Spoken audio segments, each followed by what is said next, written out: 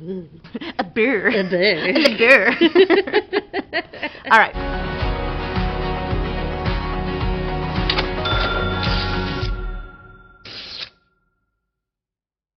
Welcome to another episode of The Shred. Woo! Brought to you today by our sponsor, ICF. My name is Lisa Shea Munt. I'm Amber Hart. And we are the pulse of GovCon, and The Shred is here to help tear GovCon a new one. Today's episode is how to turn a cold call more lukewarm. This is all about your federal business development sales efforts. So, as we all know, cold calling is not dead. But how chilly should your introduction be? That's cheesy as all get out. Right? We need to warm it up. And that's one of the basic principles of federal government sales. It's not about reaching out cold. You have to have done some homework before you reach out to these federal counterparts. So we're going to be discussing 4 points on how to warm up that cold call. Point number 1 in warming up your cold calls for federal government procurement is to identify your target.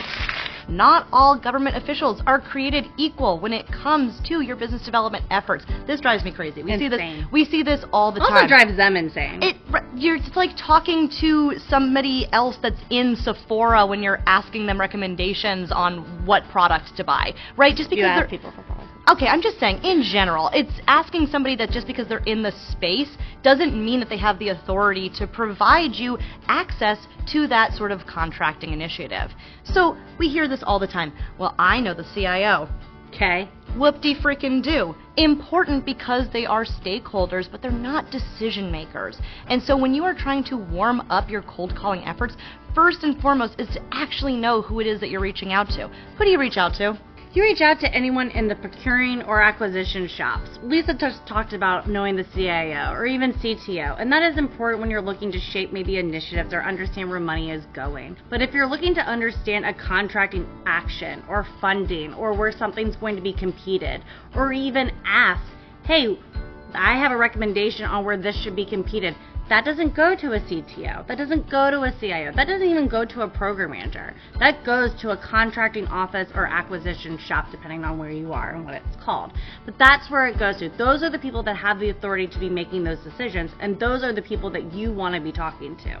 It's that signatory authority. It is so important. That's why it's that contracting officer that you're really reaching out to, because they're the ones that hold the purse strings. And when you're trying to acquire a contract, is that not what you're trying to do? You're trying to win a contract, and it needs to come from the person that has contracting authority. Program managers, we hear that all the time. All the time. I know the program manager, and they love us. Wonderful. How tied in are they with the contracting shop in putting together the solicitation? More often than not, and unfortunately, the program and the contracting office aren't always in sync, and they're not always talking to one another. And while the program office or the end user can go ahead and make recommendations, at the end of the day, it's that contracting shop making those types of decisions. We have heard from clients time and time again, well, the program office wants this, but the contracting shop isn't responding.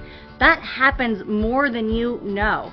So talking to the contracting shop about things like where it's going to be competed, again, the funding, the money, when it's going to be competed, is so important because they're the only ones at the end of the day making that decision. Also understanding that sometimes some of your federal agencies use assisted acquisition services. Mm-hmm. So understanding that not all contracting officers within certain agencies are doing that type of buying. They may be going through things like GSA or Department of Interior and their buying authority. And that time, you want to be talking to the ones that are assisting them, not so much that agency.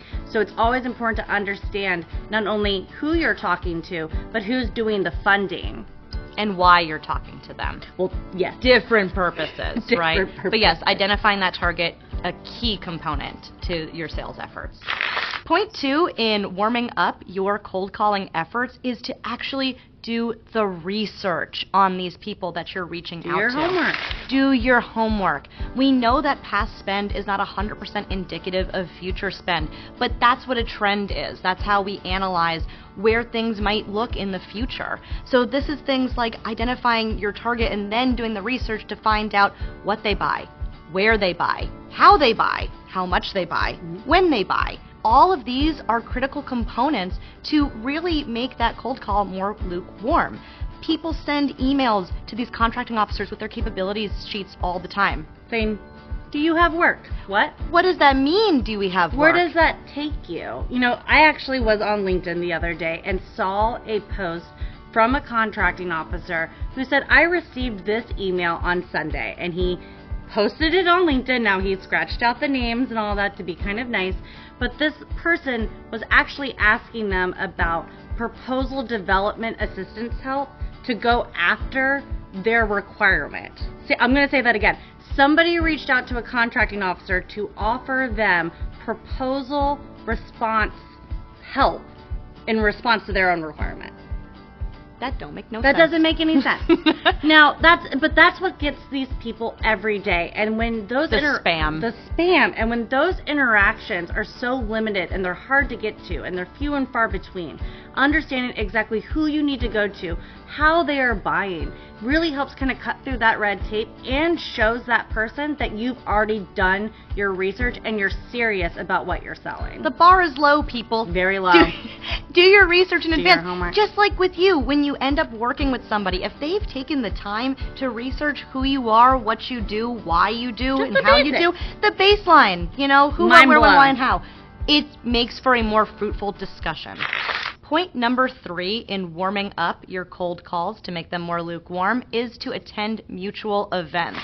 Now, this is different than the typical old advice of walking the halls. Or even pre-COVID days. Pre-COVID days, exactly, of getting into a facility. Now the best bet to get in front of these people is to attend mutual events because this is a human-to-human business.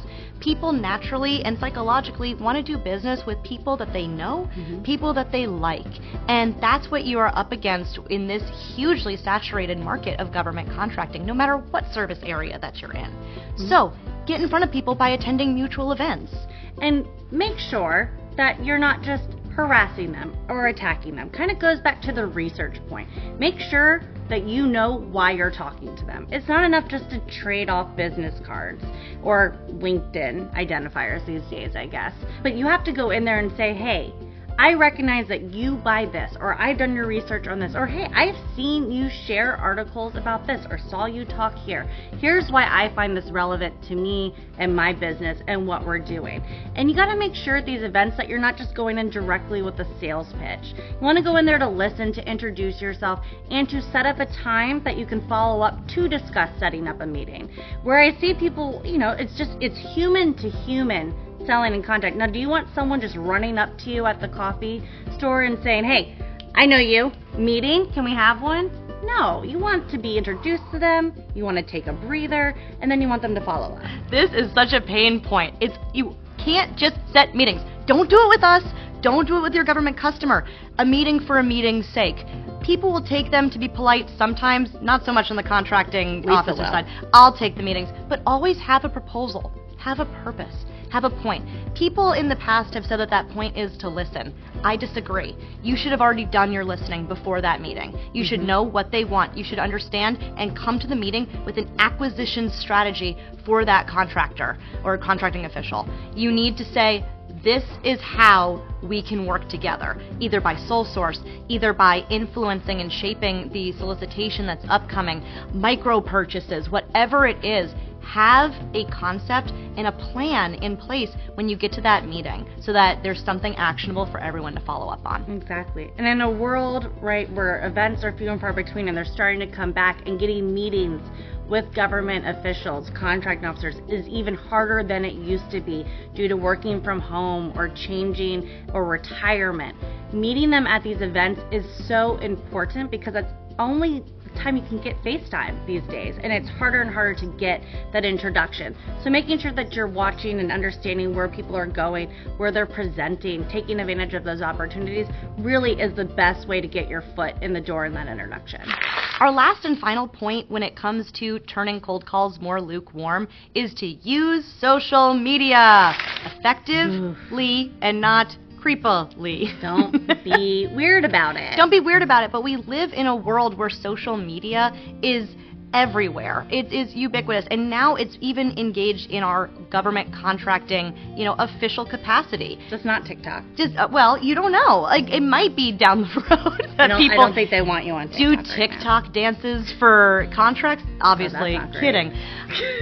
The idea is to use social media because in 2017, OPM put out new guidance on how government officials can leverage social media. This is things like LinkedIn, Twitter. We talked about getting in front of people. There is no easier way to get in front of somebody than through a virtual connection. You see faces again and again. You see the name again and again. It's that recognition. And so by interacting with your potential sales targets via LinkedIn and Twitter, if Twitter stays around, we shall see. But that is just an absolute great way to make that FaceTime if you can't attend mutual events. Absolutely, and interacting with them, seeing what content they're posting or sharing.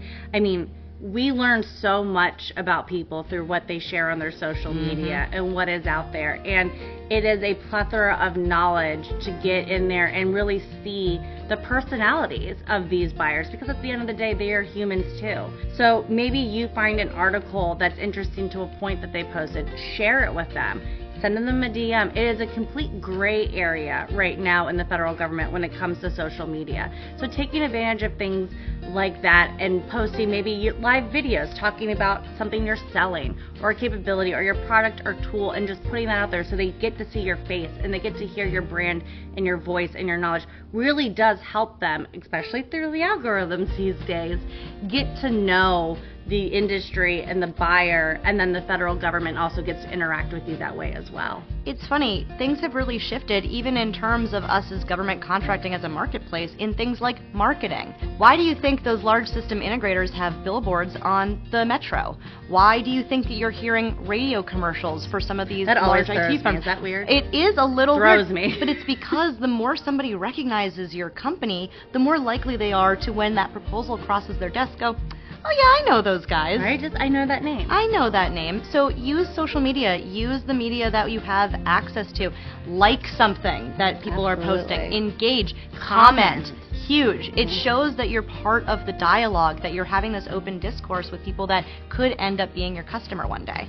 All right, everybody, that concludes our episode today on how to make your cold calls more lukewarm. We hope that these 4 points can help inform your business development sales efforts going forward, and hopefully next time you make that call, it's not so chilly.